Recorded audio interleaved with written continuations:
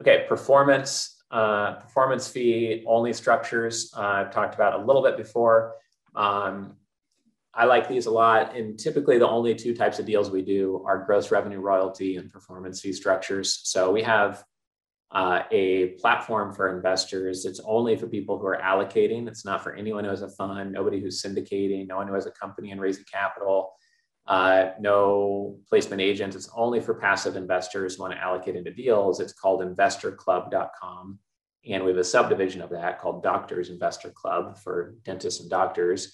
And our only fee to our client there is a profit share. So what we've done is made it so that we can help those investors go into a couple of deals. And I want to share this because it shows how much I believe in this idea, because it's the only way that we work with our investors. We structure deals and help them allocate and source deals. And when they go into the deal, there's no cost to sign up with us. There's no cost to invest. The only cost to them, quote unquote, is a profit share. So if they put in $100,000 and they make $50,000, our fee to them is 10 or 20% of a profit share. So typically it'd be $5,000 if they made a $50,000 profit. And so we get paid on the back end only. And to make it more aligned, if they do 3 deals with us and one of those deals loses money, then our fees go to 0 on the other 2 deals till we make them back their money. So we can't be making money off of one deal that they did with us. Well, they lose their shirt on another deal they did with us. Luckily nobody's lost their shirt on any deals that they've done with us. But, at some point, you can't predict every variable, and someone will get sick, or, regulations will change and something will hurt a business. And so we tried to design it to be have maximum alignment. I will say that a 10% only performance fee is super lean and too small for many types of deals. The only time where that makes sense is when you need to layer on top of somebody else's fee structure. If we are sourcing or structuring a deal and it takes a lot of time and effort and energy, a 20 or 25% or 30% profit share is much more industry standard. And right now we're just turning the wheel and building up momentum. And eventually I'm sure there'll be some deals where we do 33% or even 50% profit share structures on things.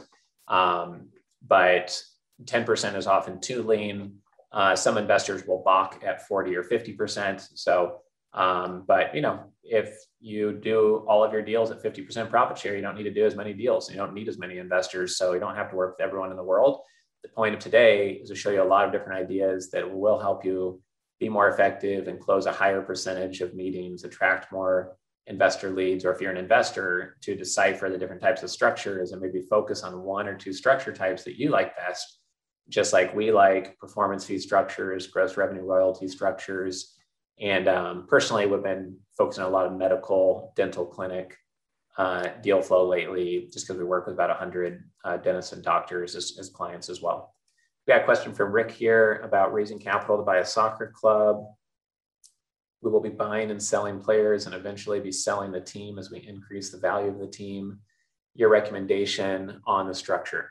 So Rick, in looking at what your interest would be in buying the soccer club and looking at what the fears of an investor would be, I would say that if this is an existing soccer club that's bringing in, let's say 10 million pounds a year of revenue and 2 million pounds a year of profit, and you're buying that soccer club, that you would have 1 or 2 membership classes for investors potentially, just considering this kind of off the cuff.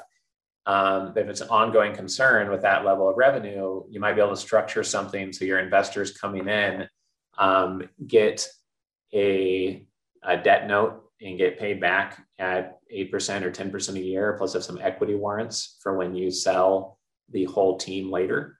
And then they get an exit at that point on top of the 10% returns. They just get a few points of equity warrants or a gross revenue royalty. So they get 3% or 5% of the gross revenue royalties split up pro rata among all the different investors. If there's 10 investors that get 0.5% gross revenue royalty, calculated every month and paid out every month or quarter until they get a certain return, whether that's all their money back off the table or 2 times their money back off the table, and you can have that trigger something if you want to. But the main point here is to see if you could structure it that way versus they're just sitting in equity and crossing their fingers that in 7 years you'll sell it and make them a profit. I think it'd be preferential to get investors their money back off the table, and they can go and put that money in the next deal while they have a little bit of equity with you still.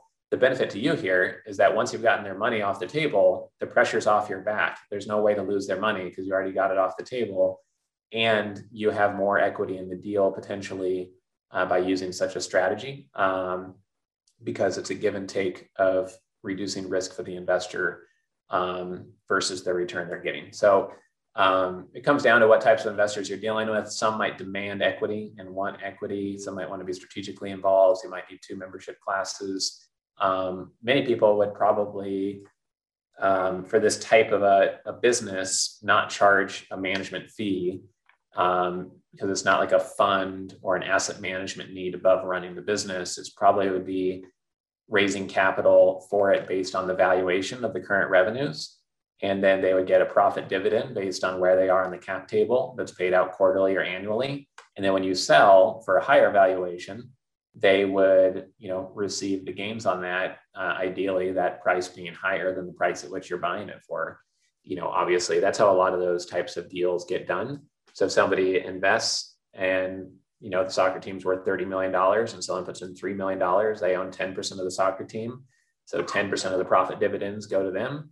And when you sell for 50 million, they're getting a $5 million payout at that time. So that's how a lot of those types of deals get done.